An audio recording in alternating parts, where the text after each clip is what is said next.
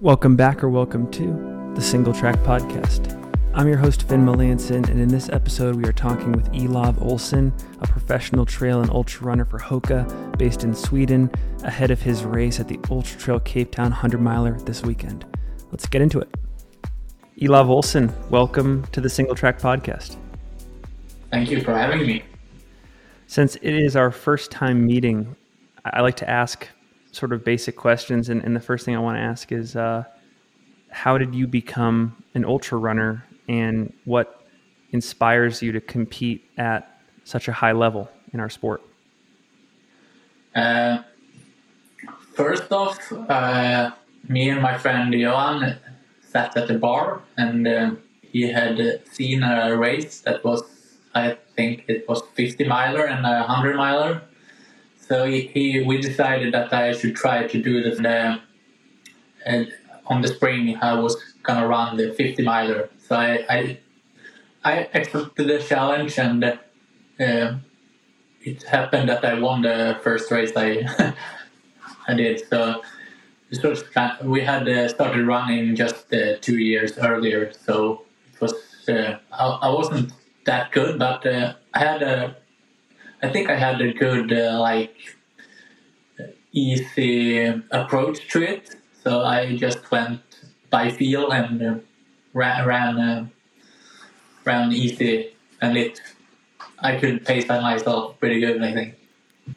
Can you talk also about where you live in Sweden and why you enjoy it in terms of being able to train for events like Ultra Trail Cape Town and other events in our sport? Just north of Stockholm, maybe 200 north of Stockholm. So we don't have that much big hills. So during the last couple of years, I have been more into the flatter stuff, like the road 100Ks and stuff like that, because it's pretty much easier to train to here. But I like to switch it up a bit and go on the trails as well. So I use what I have at my hometown, and if I can go and train somewhere else, I do that.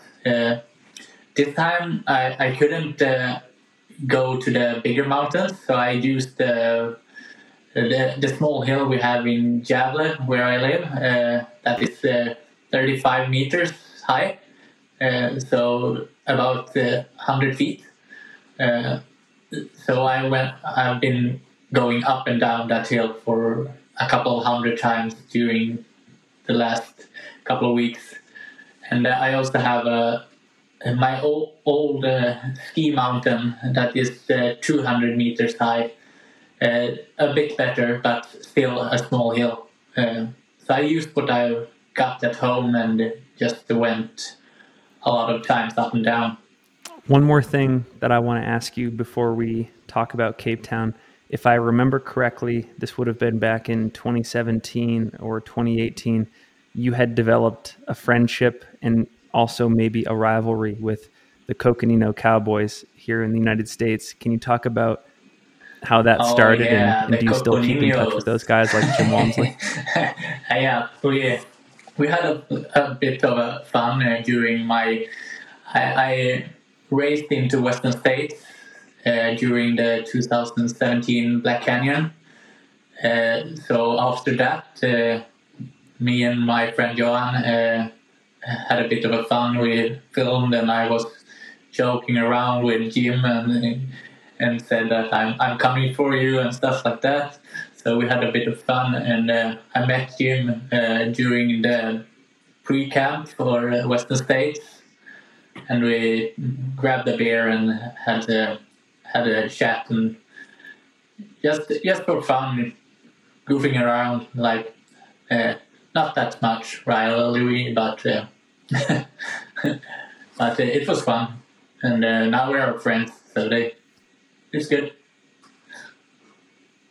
Right on. I love it. Well, you mentioned you're coming off the 100K World Championships in Berlin. This was roughly 3 months ago.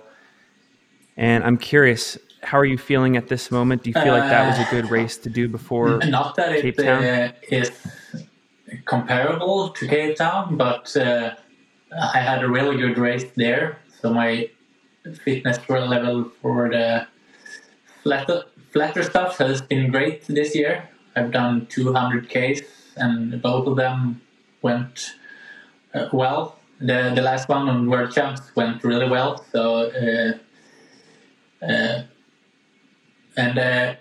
afterwards, I have been switching up with more trails and stuff. So I already have the speed in my legs, and just putting a lot of focus on the trails and hills, and trying to get a mindset, I think, for where I want to be when I'm racing 100 miles in the mountains.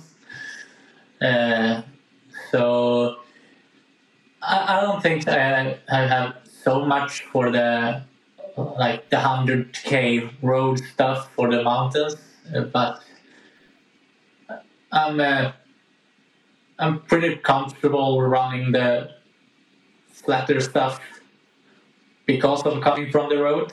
So when it's the easy parts on the Cape Town course coming, I have that type of running in me, so I can just relax on those parts and still going pretty fast, I think. Well, you're a veteran of this race. You finished second place at the 2018 Cape Town 100K. I think your friend Johan Lance finished just a couple minutes behind you in third, which is exciting. Talk about why you want to return to this event. I know you're doing the 100-miler this time, but what did you enjoy about it in 2018 that makes you want to return this year? Experience, all the community around the race and stuff like that. It was a really good experience. So welcoming, and the race and the course was really beautiful. I love Cape Town. It's such a cool place with the mountains coming into the city, and so I'm really looking forward to coming back to and also see doing the 100-miler is pretty cool. Running in the dark first and see a new bit of the surroundings, which I think we do pretty much the same as the 100K, but another loop. So it's exciting to coming back and remember the old course as well as seeing the new parts. What are your goals for this race? Given that you had so much success at the 100K event, I know you're doing a new event this time around with the 100-miler, but do you have any ambitions to be competitive, to win the race, anything like that? I'm a bit conservative with to start racing really early in the race when it comes to the 100 miles. I think I'm gonna go with go by feel and not try to go with the other guys who are pushing me in the beginning. Just try to find my place in the mountains and run smoothly. And when the race starts, I will be competitive with those around me. If my fitness level is where I wish it, maybe I can compete for the win, but I don't know. We'll see.